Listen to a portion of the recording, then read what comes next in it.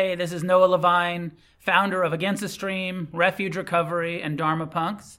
Thanks for tuning in to the podcast. I hope you're enjoying the Dharma. Together, may we create a positive change on this planet. If you feel moved to leave a donation, there's a link in the show notes. May our paths cross soon. Welcome, everybody.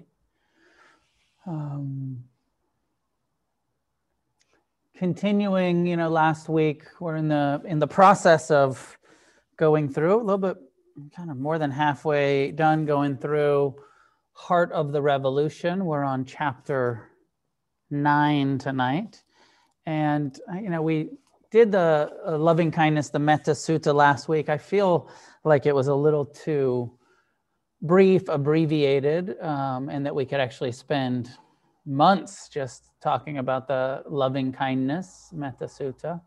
So maybe we'll come back to it. But tonight's chapter is also about kindness and the application of kindness and the importance of kindness as situational ethics of how we show up in our lives and in our actions. And so my sense is that the loving kindness meditation practice is what prepares us and develops the skill and the ability to be more consistently friendly and kind and patient and forgiving and all of these qualities that don't come so naturally to most of us, and are skills that we actually have to develop on the meditation cushion in service of bringing them into our daily lives. So for the meditation practice tonight, I will not do the traditional metta loving kindness practice, but encourage us all inclining our minds and hearts towards kindness. So find a way to sit that is suitable for your meditation practice, whatever posture that feels like to you. One suggestion that I have is find a way to sit that feels like you can sustain it. Whether you're on a chair or the couch or a meditation cushion or in your bed or wherever you are, there is something important of trying to find a way to sit where you're relaxed, you're upright, you can have your legs crossed or not crossed, whatever feels like you'll be able to maintain that posture. Even if you get uncomfortable, the willingness to be like, I'll just be with this, even if I'm uncomfortable in this posture, that it's okay to be uncomfortable. Big skill that we're learning is how do we meet our own discomfort with kindness, with friendliness, with acceptance. So whenever you're ready, making any adjustments, settling.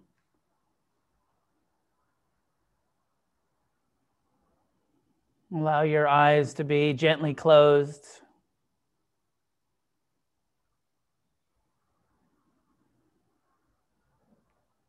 Feel the breath entering the nostrils, exiting. On each exhale, soften a bit more. Relax tension in the brow, the eyes, the jaw.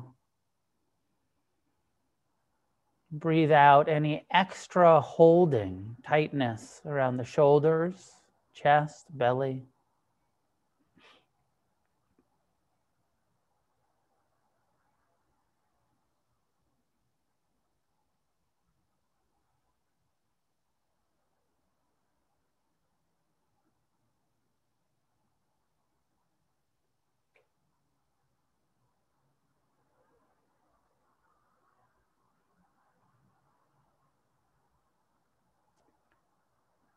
Think of this practice of releasing, of softening, mindfulness of the body as an act of kindness.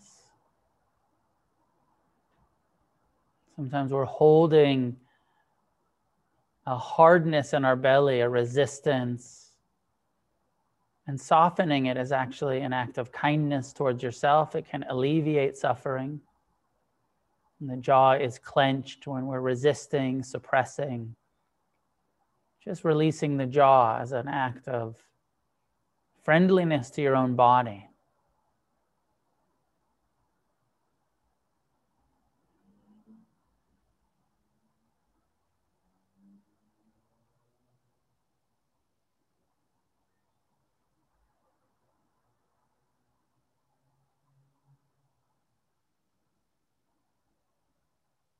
And then internally reflecting on your desire for happiness, your wish to be at ease, free from suffering.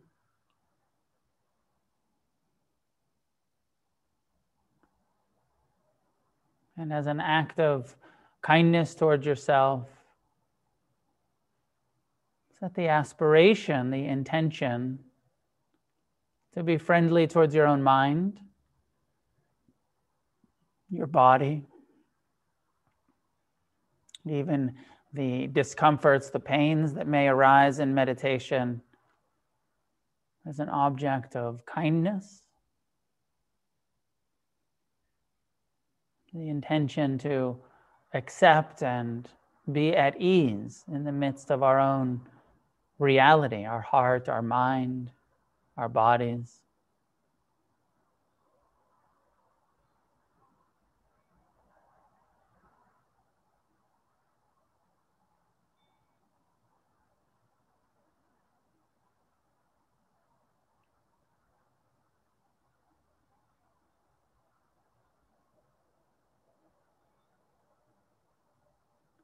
So we practice mindfulness of the breath and body, awareness that has no judgment, just awareness of what is, whether it's pleasant or unpleasant, peaceful or chaotic, easy or difficult.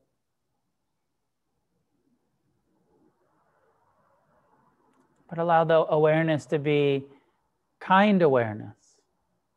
Each breath received by the kindest part of your wisdom mind, of your compassionate heart.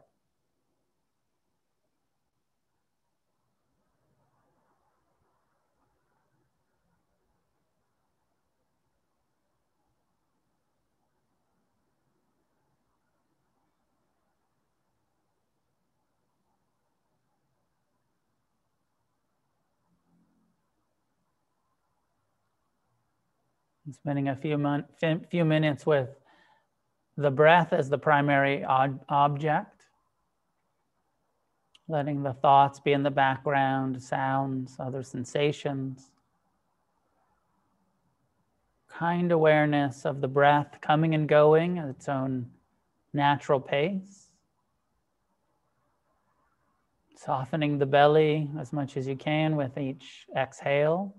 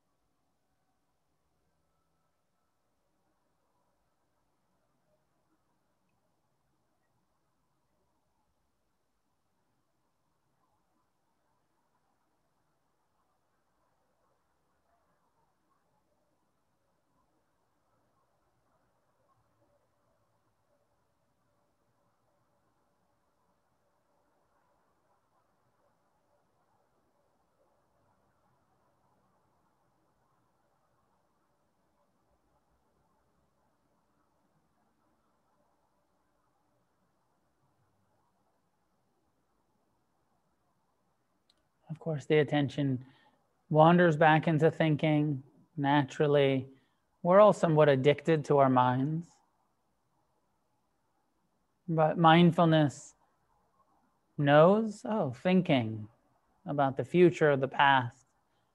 And then without judgment, with an attitude of friendliness or kindness, choosing to return to the present time experience of the breath over and over, not judging the thinking mind. It's just what it does. It's the job of that part of our brain.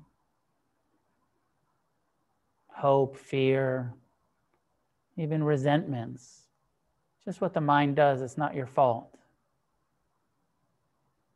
Be kind, have a kind and friendly attitude towards your mind, no matter how many times it drags your attention off into some story. Come back to the breath.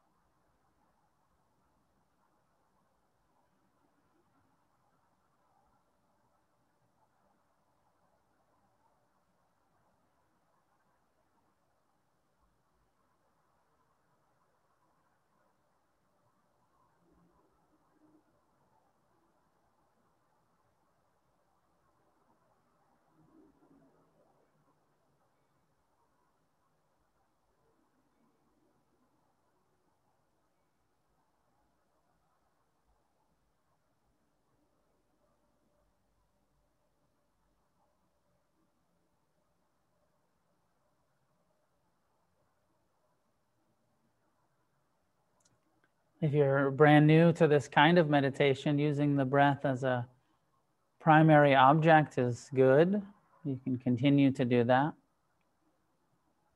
The Buddha's instructions continue, encouraging us to expand to the whole body, kind awareness of your posture, kind awareness of contact with the chair, the cushion, the floor, the couch, the bed, wherever you're sitting.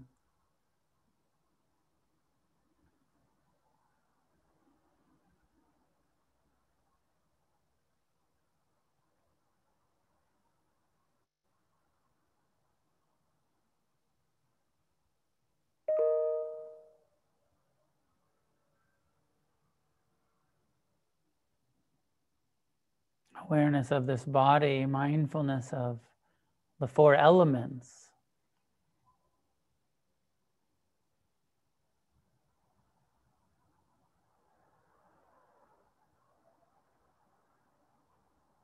As we bring mindfulness to our whole body, the breath, the posture, all of the sensations from head to toe,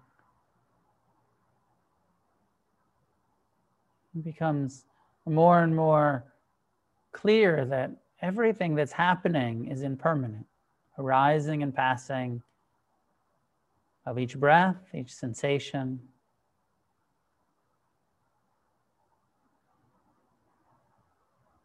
Increasing, decreasing intensity of pleasant or unpleasant or neutral sensations.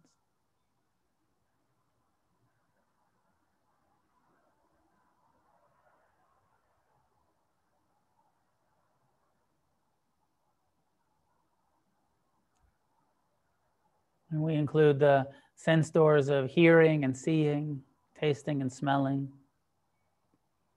Sound is a great teacher, a great object of meditation, the impermanent nature of sounds arising and passing. How we perceive some sound as pleasant, some as unpleasant, some as neutral. Likewise with smell or taste, or the images, even with the eyes closed, the seeing, shape, color, mental images.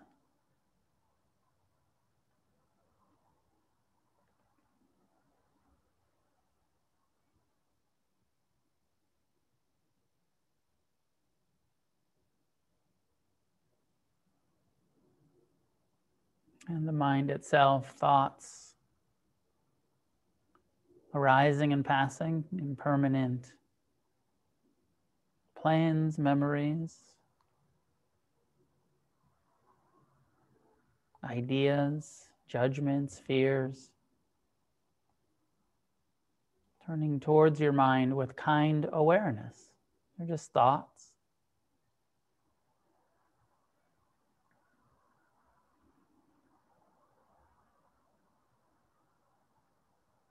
Becoming aware of how thoughts proliferate.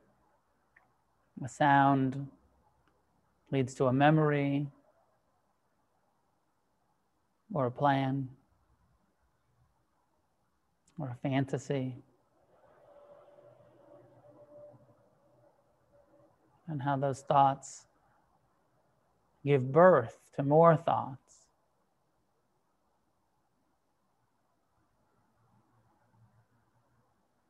Watch your mind with kind awareness, without judgment, with interest and curiosity.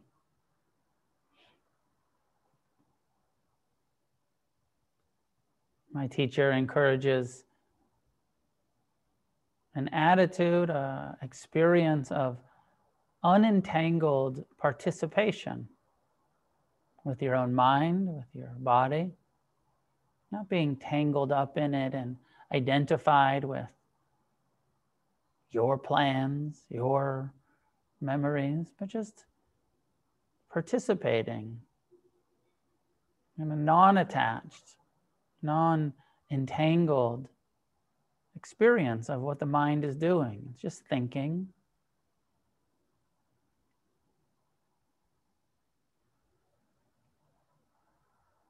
Or perhaps it gets quiet, it starts to settle. Kind awareness of tranquility or ease, absence of thought.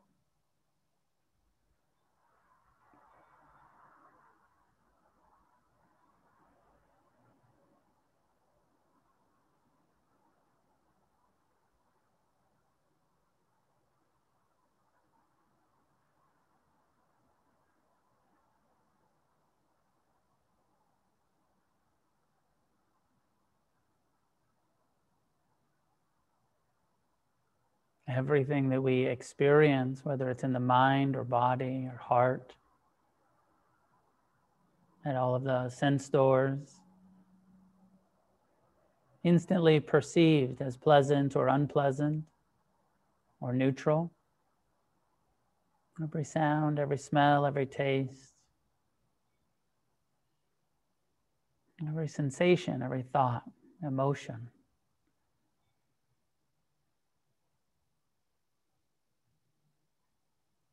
Without kindness, without mindfulness, we often just cling to the pleasant, try to push away, get rid of, feel aversive or angry about the unpleasant.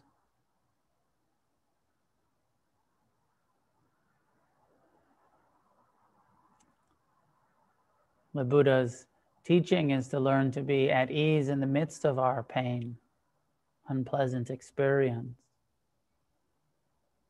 Learn to be at ease in the midst of our joy, the pleasant impermanent phenomena that arises and passes through the heart and mind.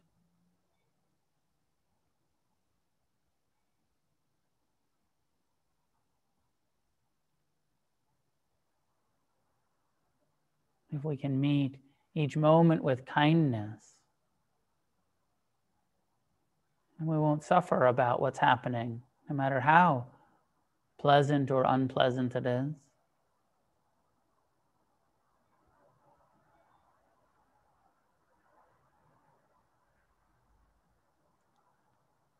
A kind relationship to pain is always accepting and tolerating, having mercy and compassion for all of the unpleasant experiences that are unavoidable. We weren't able to avoid them, they're happening. No need to make it worse by hating it. Learn to be kind towards our own pain.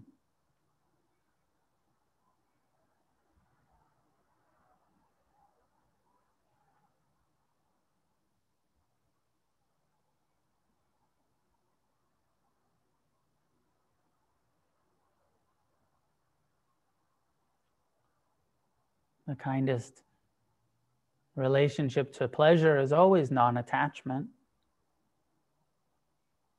Non-attached appreciation, enjoying, savoring even, being connected with the joys in your heart, your mind, and your life.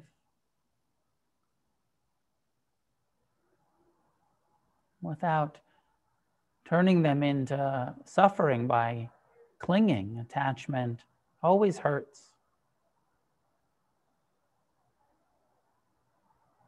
Always causes suffering.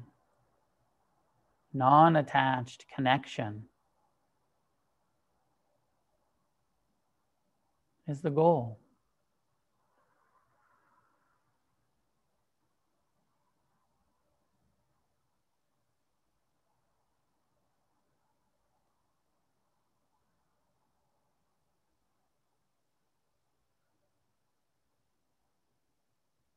Each breath, each moment, an opportunity to let go of anything we're clinging to, soften the belly again.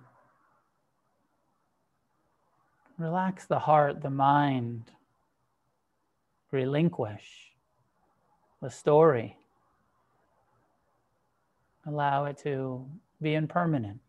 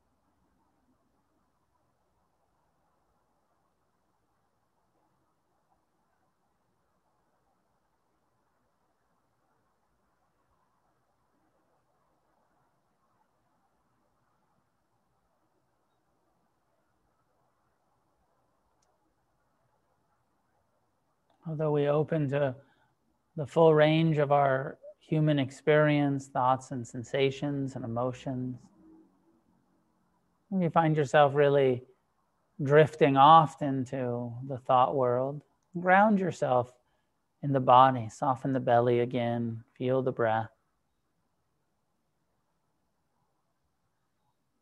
And then open your awareness, kind awareness, to your whole being again. Make room for all of the emotions, meeting our self with full acceptance. All of our mind's unskillful tendencies, our body's resistance to discomfort, our heart's tendency to defend, to close when things get difficult, painful.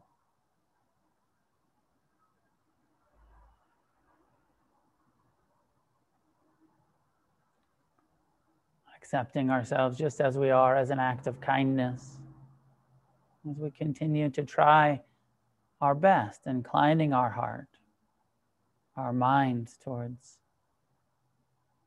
mercy and compassion, friendliness. Even if we can't quite do it yet, keep trying.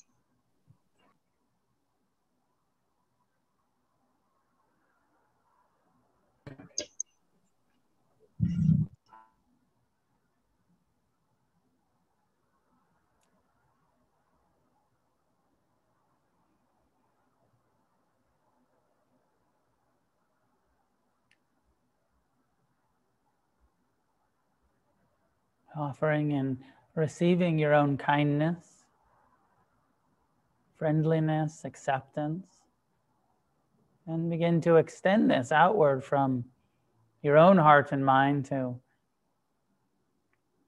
others, the people that you care about. Sending wishes for ease, for well-being, for happiness and freedom.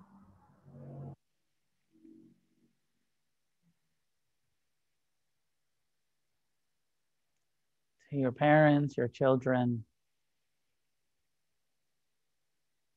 friends, people here in the Sangha, everybody meditating together tonight, extending kindness to each other's pain, extending kindness and appreciation to each other's joy.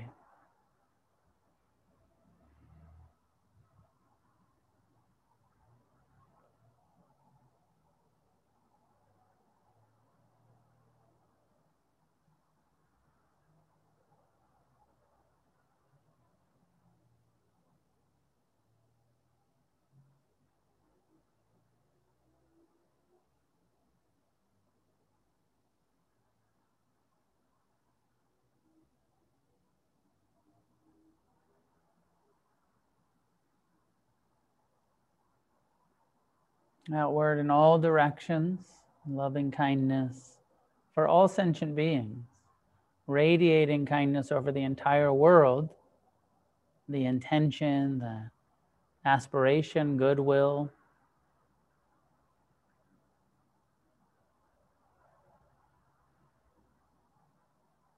Touching the suffering with compassion, the joy with appreciation.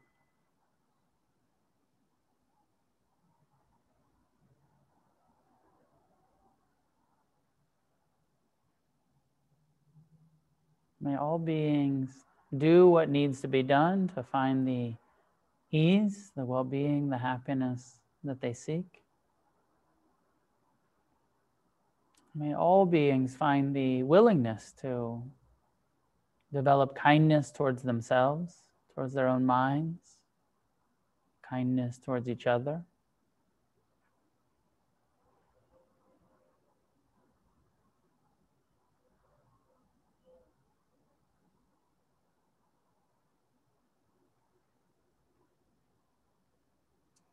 And when you're ready, you can allow your eyes to be open, bring your attention back to space you're in, back to the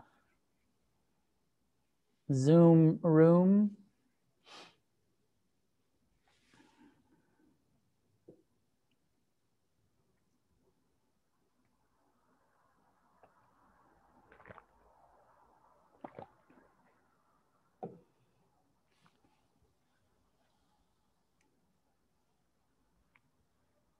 I think it's a useful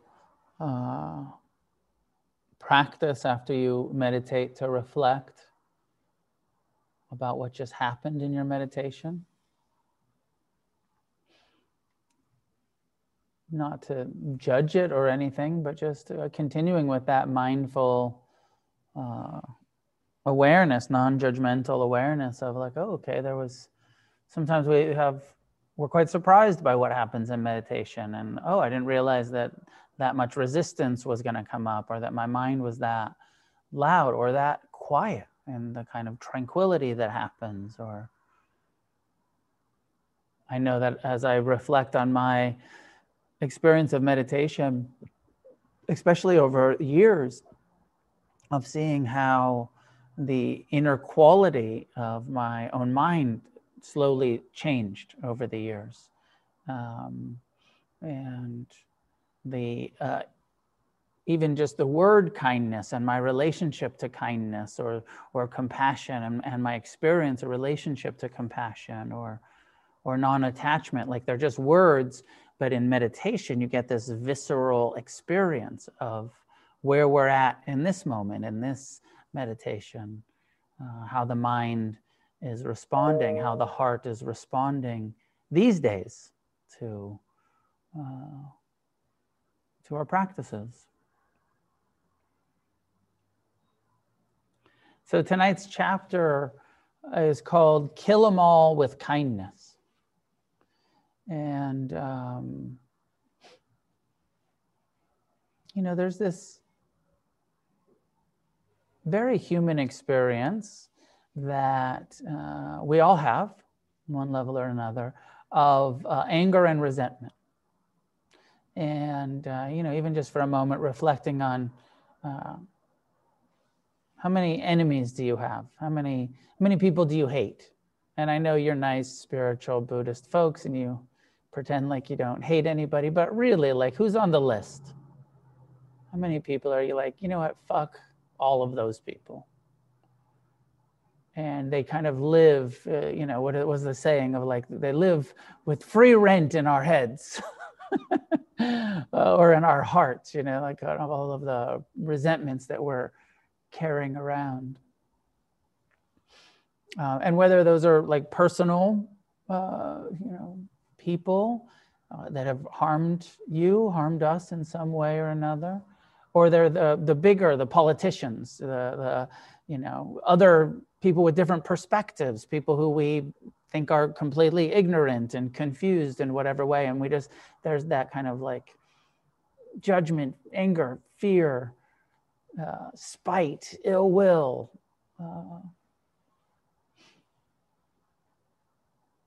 And the Buddha's teaching, which is that nothing is worth suffering about, including and probably especially suffering at confused people. And holding on, even though it's totally normal, the mind all by itself, without any help from us, the mind's nature on some level or another is to just like self-centered, self-righteous. I'm right, they're wrong. How dare they? How could anybody believe that or believe this or say this or, that it's so natural, that self-centered resentment making machine that is our brain. But then we suffer enough in whatever ways we suffer, and we come to the Dharma, and then the Dharma offers us this radical proposal. How would you like to not suffer? How would you like to be free from suffering? And then we have to start taking stock at all of the ways that we suffer. And there's lots of different ways to talk about the Dharma, but I like this simple way to, and just reflect on this. I'm going to propose that the solution to whatever you're suffering about is kindness. That actually, if we can develop a kind relationship with whatever we're suffering about, whether it's, and you heard me in the meditation instructions, if you're attached to something and that's what you're suffering because you're clinging and you're attached, the kindest thing to do is let go, right? So non-attachment as an act of kindness. Stop clinging. And easier said than done, we all know that, but that's what we're training for. That's what we're meditating towards. Can I be less and less attached, less and less suffering? Or we're suffering about anger, resentment, fear, judgment. The kindest thing to do is to forgive, is to have compassion, is to accept. And then, so kindness is the solution. Likewise, I would frame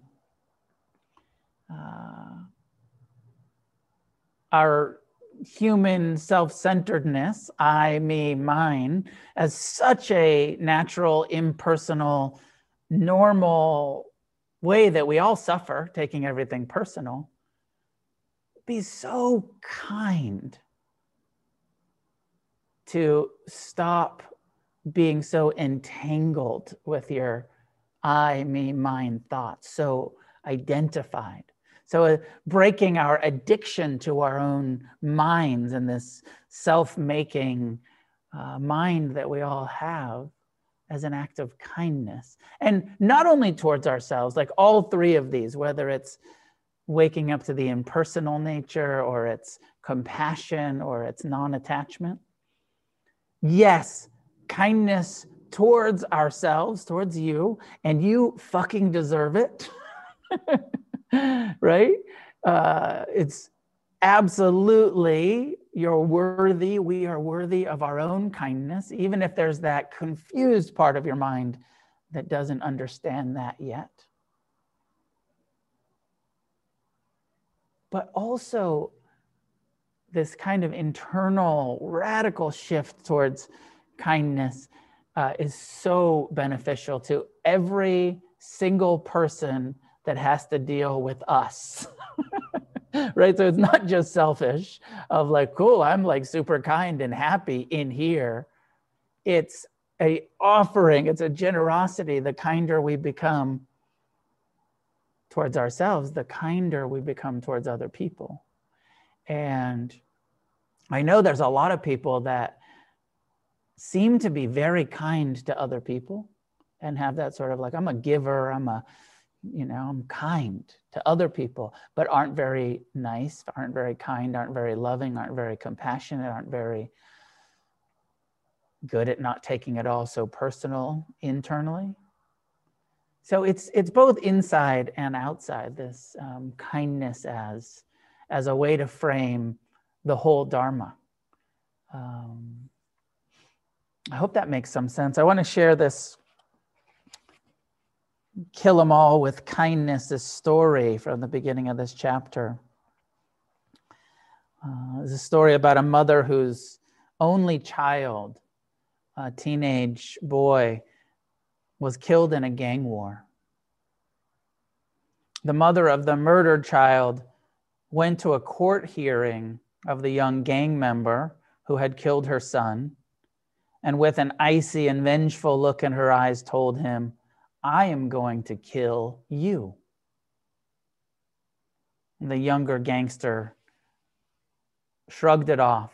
He was on his way to prison for a very long time. How was this old lady going to get to him anyway? After the gang member had been in prison for some time, the mother of the boy he had killed began to visit him. Although he was suspicious of her motives, he accepted her visits, since no one from his family ever came to see him.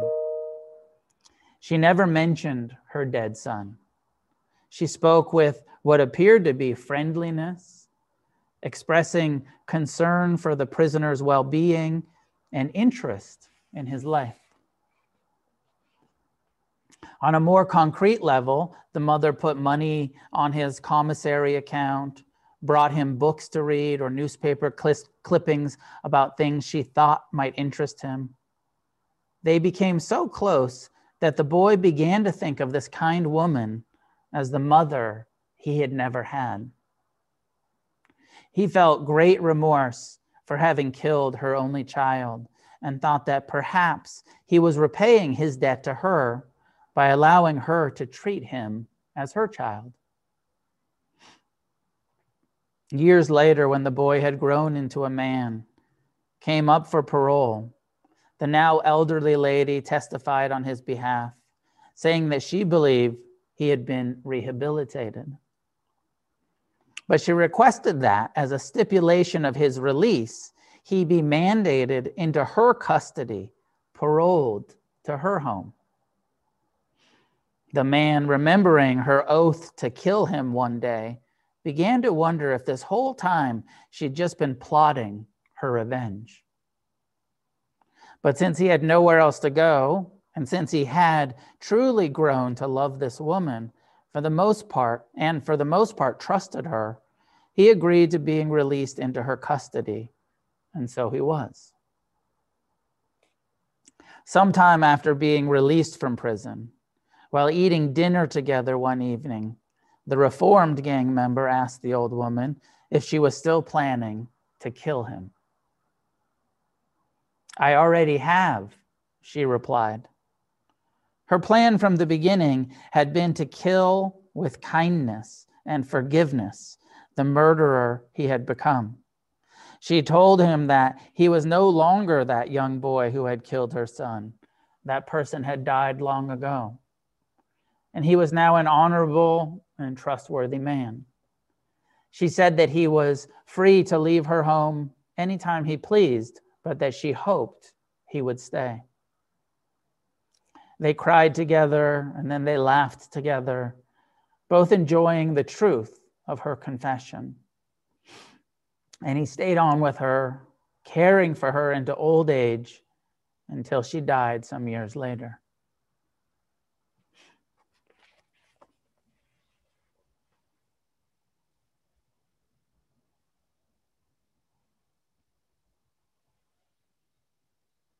Who knows if this is really a true story or not? Might be. Some of these teaching stories get exaggerated, but it's such a beautiful idea that we can actually have such a profound effect on someone, that our love, our kindness, our service, our steadfast commitment to showing up, of course it takes two, if the other person is willing, that there's something that can be so healing that our kindness can actually heal each other. And of course, this example is so radical. A grieving mother having lost her son, any parent having the wisdom to know that violence always comes from confusion and wounds and ignorance, and that we can actually heal, that through love, through kindness, through compassion, through forgiveness, people can heal, people can wake up, people can totally transform.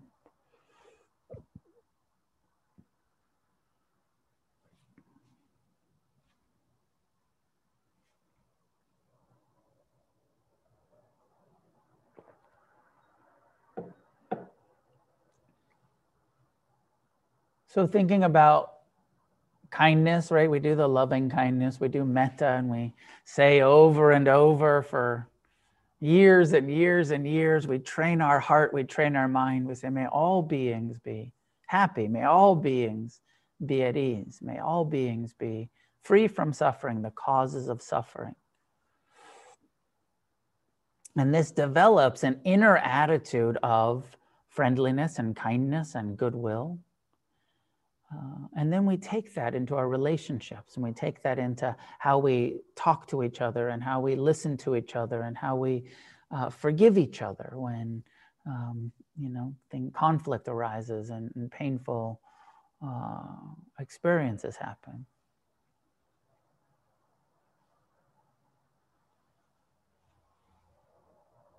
Now, a couple of things that I want to reflect on and then open to some conversation.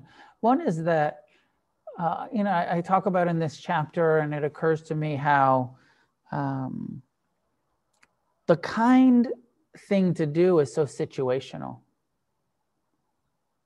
It's not always, and a lot of spiritual communities, Buddhist communities, other ones, can take on this like fake nice persona, this sort of lack of authenticity, because everybody's trying so hard to be kind that they're really just like suppressing and kind of being fake, which, hey, there's something, there is something to be said about fake it till you make it. I'm not saying like don't wait don't wait until it's totally genuine before you start being nice, before you start being kind. It's okay to fake it a bit. But I am a huge fan of authenticity and of not pretending like we're not angry when we are angry, and learning to express that, not pretending like we're not hurt when we are hurt, not putting on the spiritual mask of like, I'm just like a peaceful, equanimous, person all of the time, like being finding that balance of being real and being authentic and humble about how we are continuing to suffer while having the intention to be friendly and kind and compassionate towards ourselves and each other.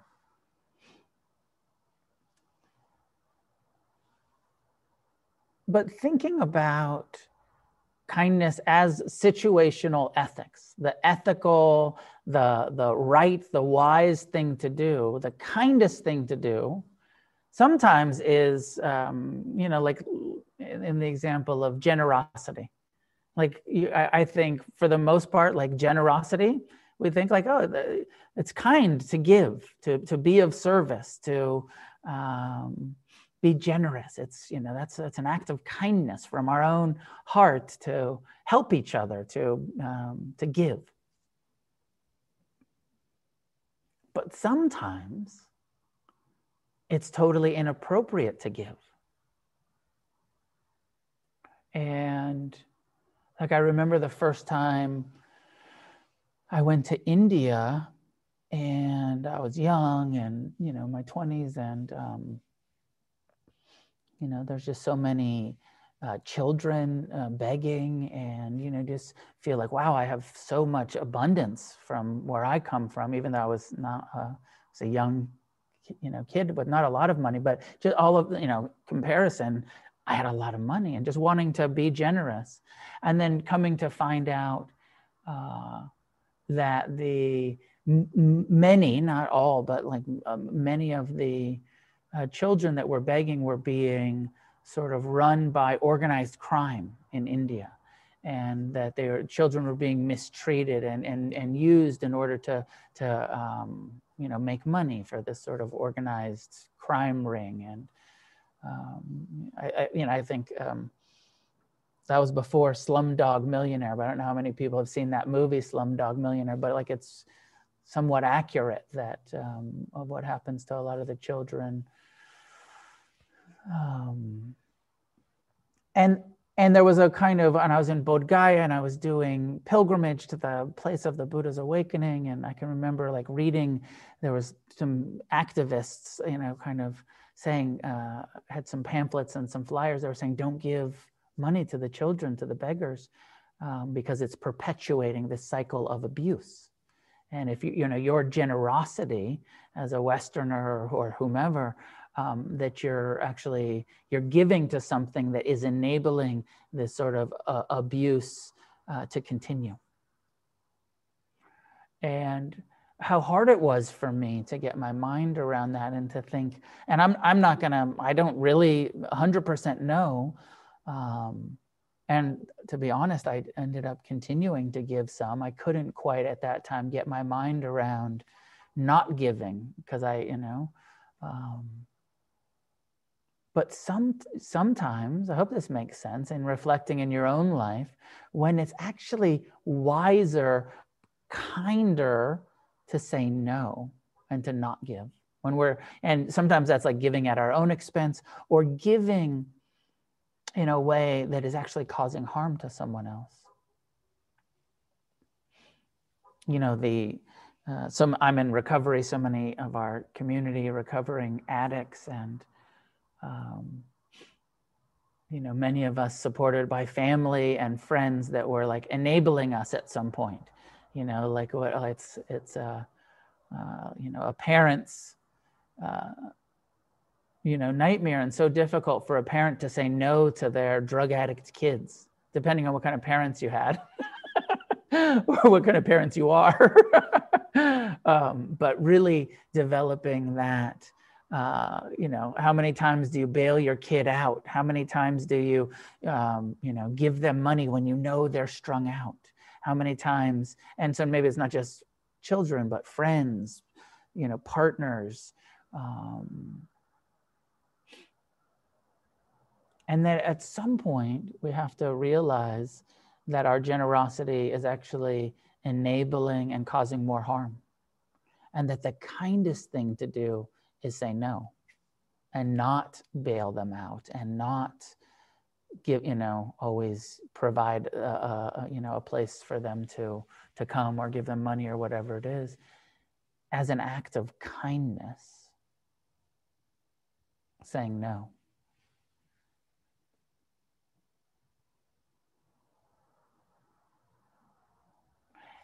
And, I talked about it, but it's so the Buddha's teachings going against the stream. It's so counter to our instincts to let go.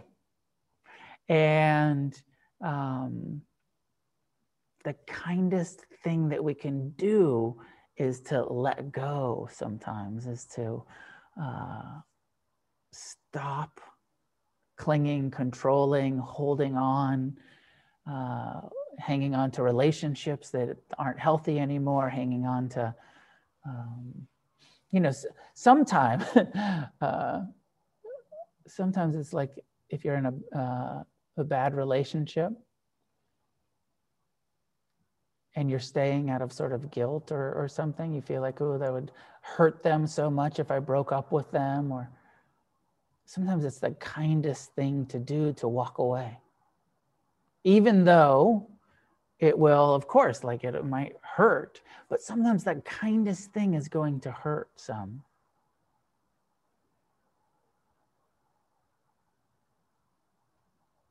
I'm guilty of saying that the awakened mind, the mind that is clear, is incapable of causing harm, incapable of causing intentional harm. Like the awakened, the Buddha mind is incapable of intentionally causing harm.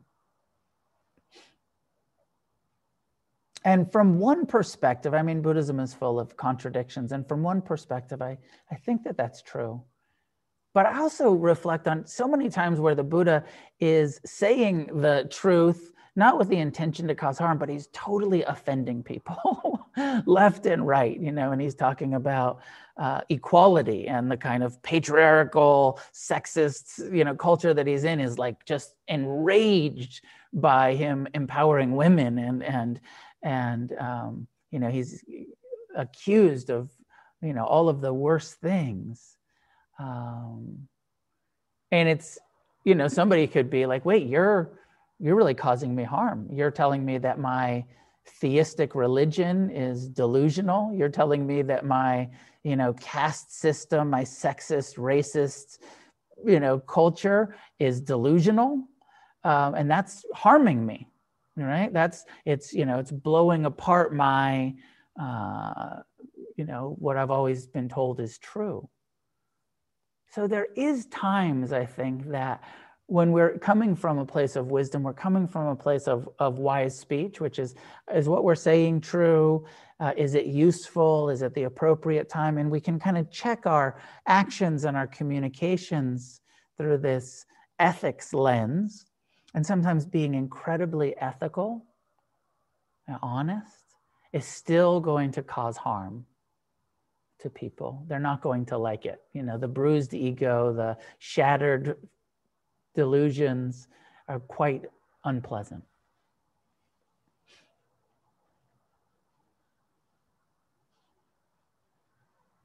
Okay, I don't have so much more. Let's open to some dialogue. What are your thoughts, questions, comments? Topic is kindness, but if you want to go in some other direction, situational ethics, happy to discuss and see what comes up in the Sangha, in the conversation tonight. So reflect on this in your own life. Is there places where you're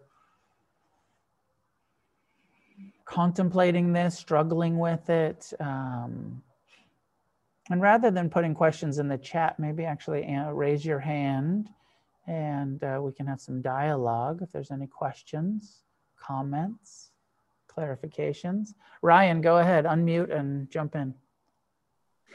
Thanks, Noah. What is the Buddhist definition of the heart? When you talk about like the heart practices and loving kindness, like what is that portrayed as in Buddhism? If that makes sense. It totally makes sense, and thanks for asking. It's a really good question. There's a word in Pali, in the Buddhist language, Citta. It's spelled Citta. And it translates as the heart mind, or the mind heart. Heart mind usually is how we say it. And it's where we experience emotion. And it's pointing towards both pleasant and unpleasant emotions, and both mental, mind, thoughts, and physical sensation in the body. And, generally, not the Buddhist definition, but my sense of heart is that kind of solar plexus, center of our chest, where most people feel emotion the strongest. And that's not true. Of course, it's not. Some people would say, no, I feel it more in my belly, or I feel it more in my throat. I think that there's a general feeling that there's like this center channel of the body, kind of that goes through the throat. And when you get choked up and you're with emotion, or your heart, in the solar plexus, or your belly, kind of down this center channel that maybe we would call the kind of heart chamber or heart channel.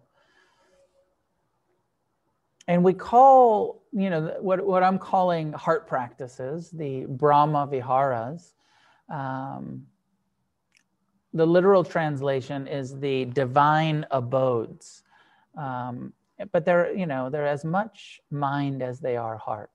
And the heart and mind are totally interconnected, right? The Buddha understood that the mind, our brain, is what gives birth to our emotions. Now we feel them physically, somatically in our bodies, especially in this center channel. But it's always a thought that gives rise to that experience of love. It's always a thought that gives rise to that experience of rage. So whether it's love or it's rage or it's, right, those emotions, both the afflictive and difficult emotions, or pleasant and wise emotions, always are kind of born in the brain, in some sort of perception, some sort of consciousness in our brain that gives birth to this. The Buddha says that the mind is the forerunner of all things. It's what the mind does, and if the mind thinks and acts with ignorance, then it creates suffering. But if the mind thinks with love, with kindness, with compassion, then it creates harmony and freedom from suffering and ease and well-being. But of course, the problem is, and why we're all here, and why, is that the mind's natural tendency, or the heart's natural tendency, is towards ignorance. That, that our survival instinct is towards clinging. When I say ignorance, I mean attachment, aversion, self-centeredness, ignorance that causes us to suffer and causes other people to suffer. So I feel like sometimes, I don't know, Ryan, if you feel like this, but that sometimes there's this sort of dualistic attitude, especially in Western spiritual circles, where like the heart is good. And maybe I'm guilty of it too. Like the heart is the good part of us and the mind is the troublemaker. And I love that the Buddha didn't do that dualism, and he just said the heart mind. Because they're so interconnected. It's not like you have a good heart, but a confused mind. You have a good mind and a confused heart, or vice versa, right? Like it can really, I'm told, I've never really witnessed this, I don't think, but I'm told that sometimes in traditional Buddhist cultures, Asian cultures, that sometimes Dharma teachers will point to their chest and talk about their mind and say, oh, my mind is full of love right now. Or vice versa, towards their heads, and be like, my heart is really quite angry right now. And we have this sort of mind-body, separation. But the Dharma, the Buddha, and people who really pay attention, and you come to understand there's no separation. And my heart's not all good. My heart experiences hatred. My heart experiences rage. That's not just my mind, right? That is experienced somatically in my body. It also experiences love and compassion and kindness, like we're talking about tonight.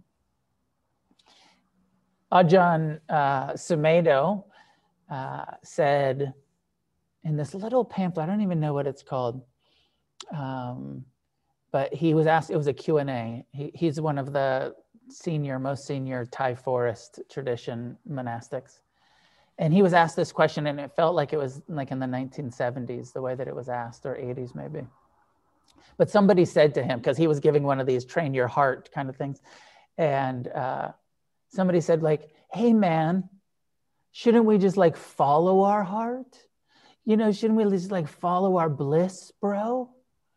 And he was like, absolutely not. Your heart got you into all of this suffering you're now experiencing. Following your heart, which is following your craving for pleasure and following your aversion to pain and following your self-centered heart tendencies. He's like, you can't trust your heart, you know, the untrained heart.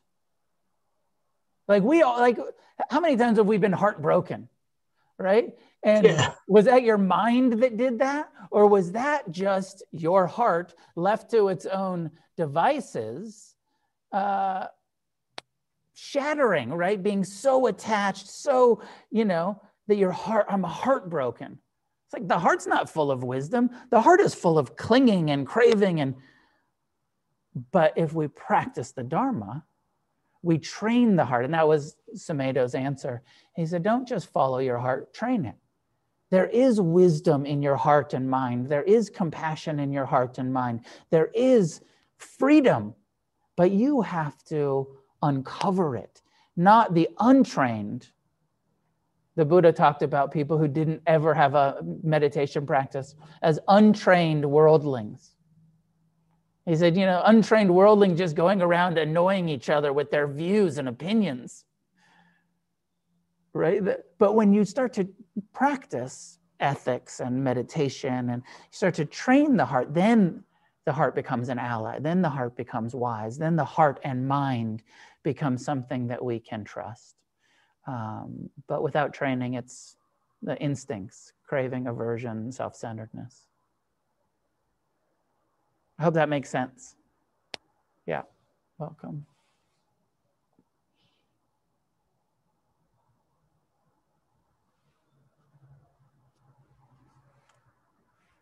Richard, did your question arise and pass? Sometimes these things are impermanent. It keeps arising and passing over and over. But I'll throw it out there. It comes from experience. In my practice of loving kindness, metta, I noticed that there's also compassion that comes forth, and they kind of oftentimes come together, and vice versa. When I'm doing compassion meditation, loving kindness is there as well. And, you know, and that's okay, but it got me to wondering, like, maybe all the Brahma Viharas have to do with each other. Maybe they're all like interrelated. Because I was also in your talk today, I was thinking, yes, loving kindness, compassion, but also equanimity, good boundaries, you know, sort of like holding my own as I go into painful situations. I can't just throw myself on the funeral pyre, so to speak, of somebody else's, burning life. Yeah, that would be not right. Yeah. So it just seems like they all have something to do with each other. And I was just wondering if there's a teaching on that, or if it's just my confused mind that's making something out of nothing. No, for sure, it is the teaching, and you're absolutely getting it. We often teach these 4 different practices, you know, in sort of separate as separate practices, but these are these are what happened to our mind and our heart when we're free from ignorance. What remains is loving kindness for all sentient beings. What remains is compassion for all sentient beings. What remains is appreciative joy for all beings, and a quality of equanimity, of understanding that our love, our kindness, our compassion, our appreciation, everyone still has their own karma. So these are absolutely, these four qualities are completely interconnected. And somebody pointed out, and when we were talking about the heart with Ryan for a minute ago, and of course, this is not the cardiac muscle that is in our chest, but somebody pointed out that the cardiac muscle that is in our chest has 4 chambers. That, you know, you can think of, in order for the heart to be pumping blood through your veins correctly, in the arteries and veins, in this, in order for us to really be functioning, all 4 of those chambers of the heart need to be working appropriately. And so there's the compassion chamber and the kindness chamber and the equanimity chamber and the appreciative joy chamber, and they're all totally dependent and interconnected with each other in order for us to continue living. and so I think that absolutely it's you're onto something there, interconnected. I really like that image. Thank you so much. Welcome.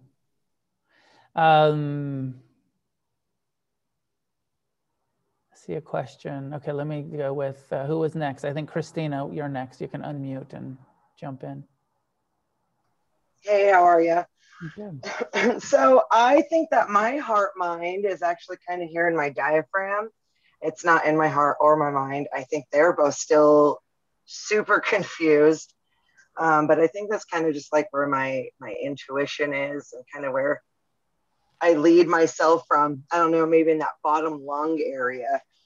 But I guess my question is, when you're practicing loving and kindness meditations, why is it so hard to face yourself, but sometimes so easy to those outer forces that you're forgiving, the big ones, the little ones? It seems kind of easy, but when you turn it to yourself, why does it seem so hard?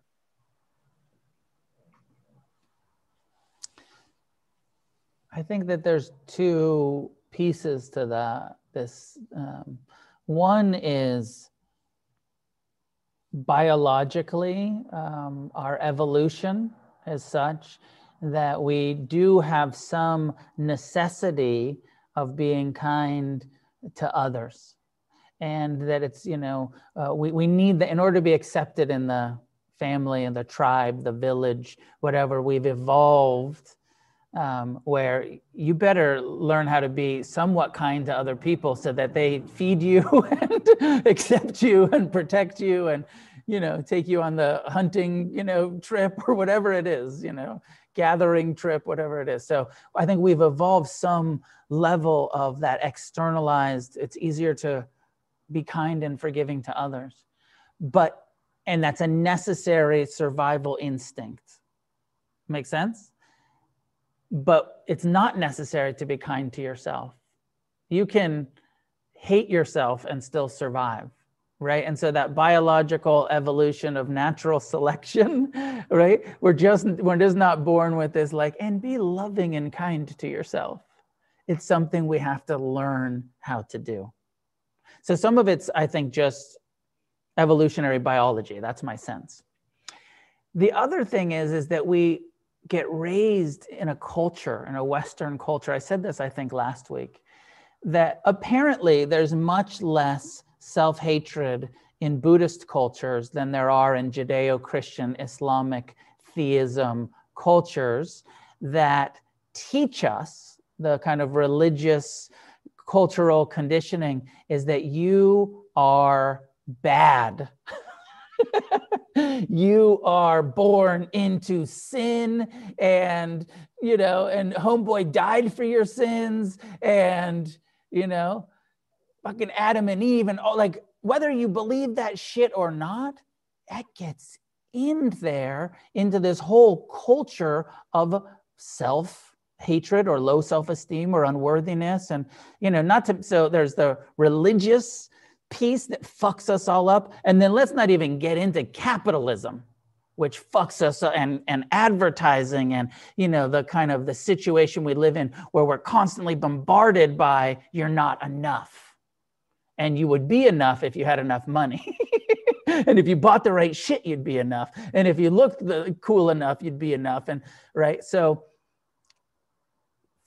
does that make sense? There's like this biological evolution that makes it not such an imperative to love ourselves. And then there's religion that says like, you're kind of fucked anyways. And then there's, capitalist, advertising campaign on our phones and everywhere we look that kind of gives you a like, you're not enough, and so it just feeds into this. So then we do loving kindness.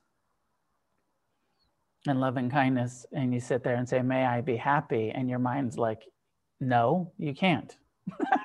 May I be at ease? May I meet myself with kindness? And there's a pretty common experience for people to reject that. And then I don't know if for you, but I hear a lot and I've experienced some that people feel like, oh, this is too self-indulgent. This is too selfish. I should be helping someone else. I'm not allowed to sit here and be kind to myself. That's selfish. So it's fucking hard. This is why the Buddha said, like it goes against the stream. This is a radical action that we're trying to take. But you'll find, like I found, and so many of us have found, that if you keep saying it, you'll start to mean it. And then you'll start to mean it, however long that takes, weeks, months, years, you'll start to mean it and you'll create that neural pathway of inner friendliness. And then you'll start to feel it. And you'll start to feel like, you'll start to understand that you are worthy and that a lot of that religious, biological, whatever conditioning is ignorance. And you'll start to have that discernment, like, oh, those voices are still there. I just don't believe them anymore. And you start to have kindness and friendliness even towards that ignorant part of you that doesn't understand your own worth and ability. It's a process that will only take, this is, Ajahn Sumedho's like, train your heart. The untrained heart doesn't even know you're worthy of love.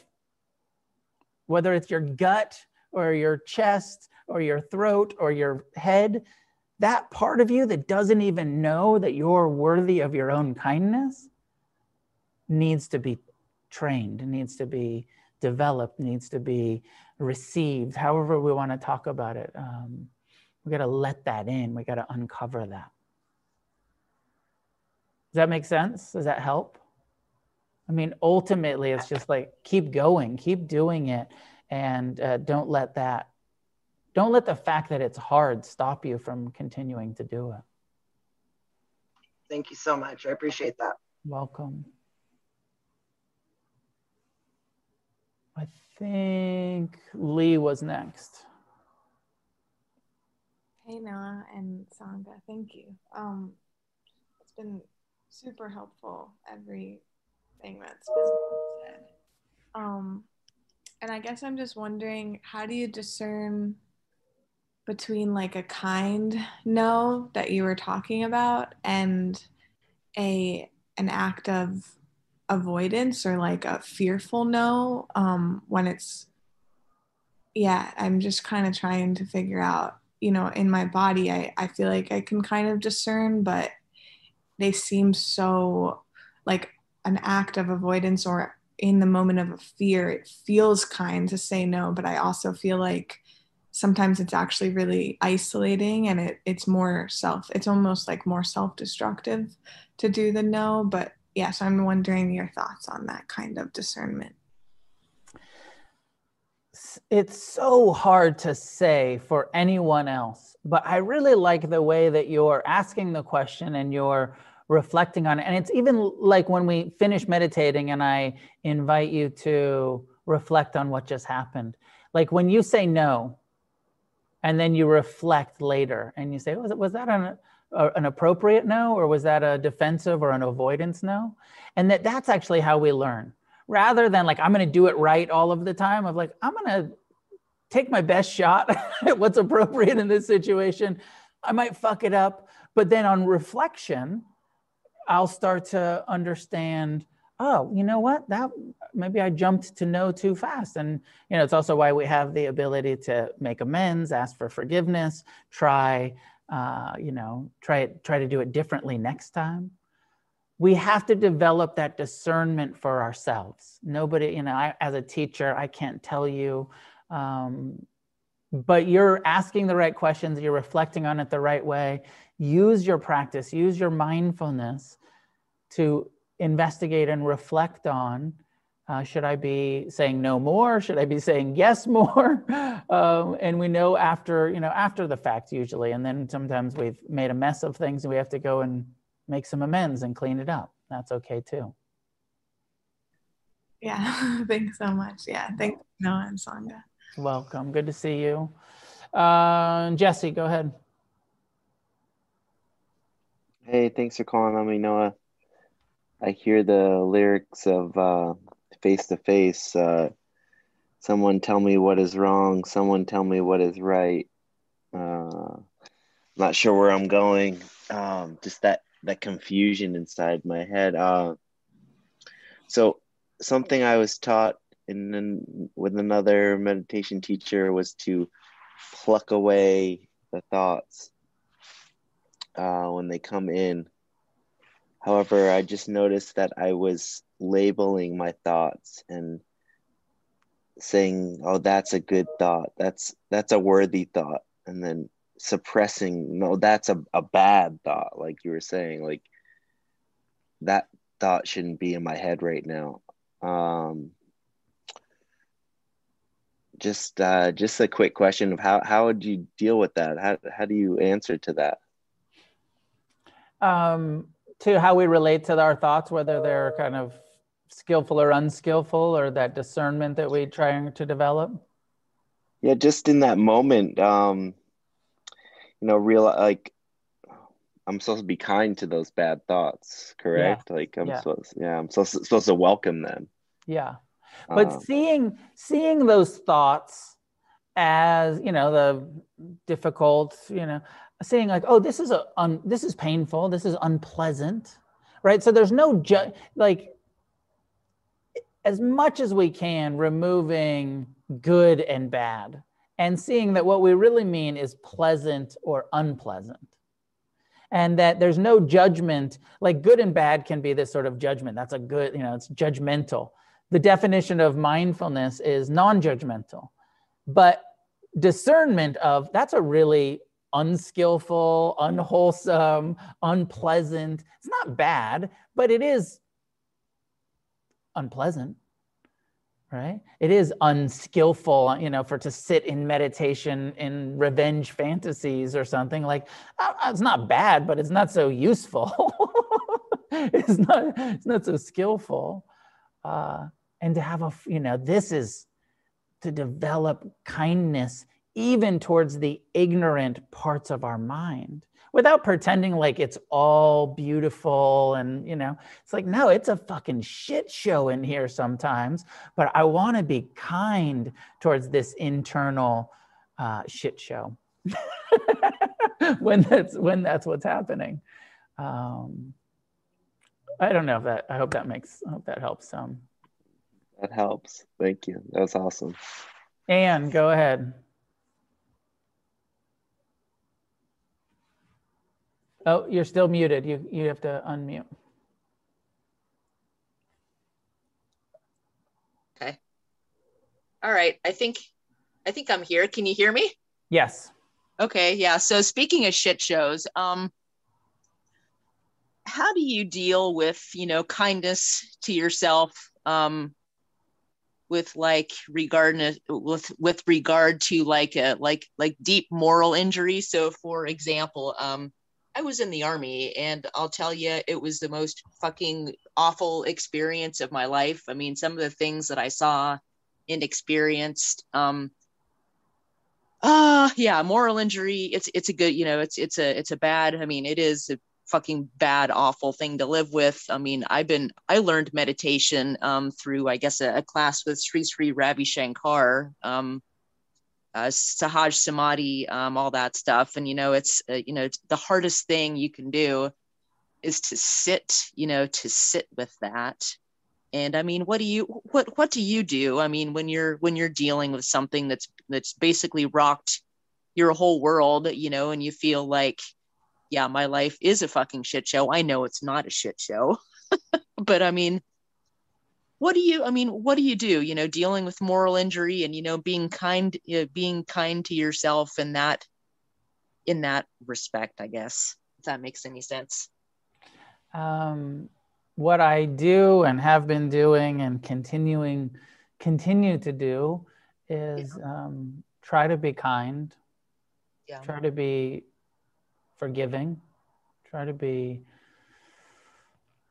compassionate and merciful. So I continue to try to practice the Dharma, right? The Dharma, which teaches us to not cling to, you know, and to see the past and the memories and the traumatic and moral injuries. I love the way you kind of put that, like, to see like that is some painful shit that I've experienced. And the appropriate relationship to pain is friendliness and is compassion. Now there's this part of us that just hates it and wants to get rid of it and avoid and suppress and ignore it. Right. But then the Dharma asks us to just turn towards it and learn to bear witness to the pain and to meet it with friendliness and to meet it with as much forgiveness as we can in this moment, with the humility that we're not going to do it perfectly all of the time, but keep trying to do that.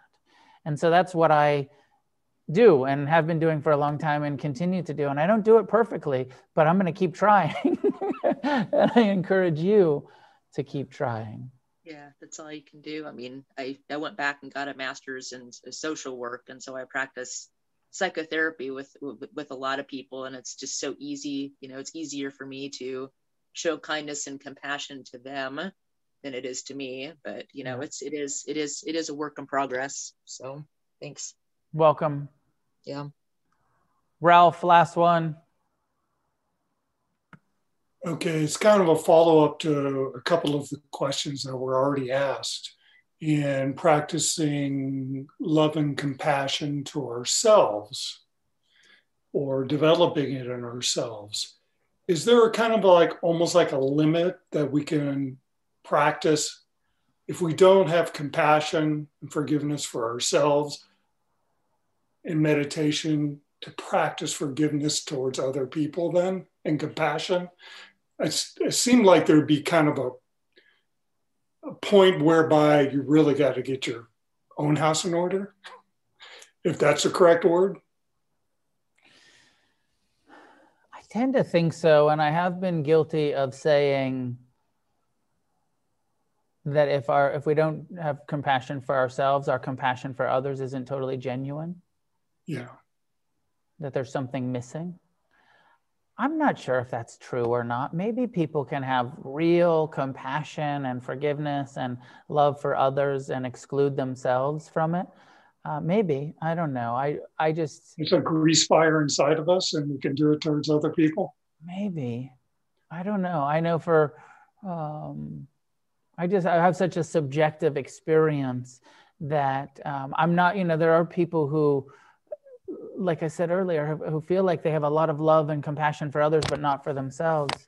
I didn't have that experience. I didn't have the experience of like, I'm loving and friendly towards everyone else. I just hate myself. I was equally, you know, as I hated everyone, including myself. So my experience with the Dharma was from the inside out. And my experience was the more I became kind and friendly and forgiving internally, that I was able to bring that externally, and that it happened sort of at the same time. So the practice, so the practice then should be towards myself and others, or should I practice towards myself? And it just, I know it's kind of operational almost. Yeah. I guess I'm trying to make it operational. Well, you know, the way that we do the Brahma Viharas, the loving kindness, based on the commentaries where we break it down into 5 categories, and you send some loving kindness to yourself, and then you send some loving kindness to your benefactors, then you send some loving kindness towards neutral or, people or friends and family. Then you send some loving kindness to your enemies, and then you expand to all living beings. So that way you're developing loving kindness for yourself, and you're developing loving kindness for your enemies, and you're developing, loving kindness towards everyone, everywhere. And so that was my core practice for the first 20 years or so. And so I became sort of like, it's both and. I learned to have those friendly thoughts and tolerate that towards myself and others and teachers and enemies. And cool. Yeah. I get it. Yeah. Both and. That having been said, it is sometimes totally good to just focus on ourselves. To say, you know what, I'm so stuck in some self-hatred, self-judgment. What if I just do loving kindness for myself for a year? Let's see what happens. So it's okay to do that too. You've probably heard me say, the Buddha, who spent over 40 years teaching and being of service and compassion towards all living beings, spent the first 7 years of his practice just doing his healing. And from his healing, from his awakening, from his realization, that we could say, hey, that was selfish. The dude was just like on retreat, just like studying, practicing, But out of that came compassion for all living beings. And then he spent the rest of his life serving, being compassionate. And here we are 2,600 years later, still talking about the dude. Because he did his practice deeply first, and didn't go off half-baked trying to teach the Dharma on Instagram.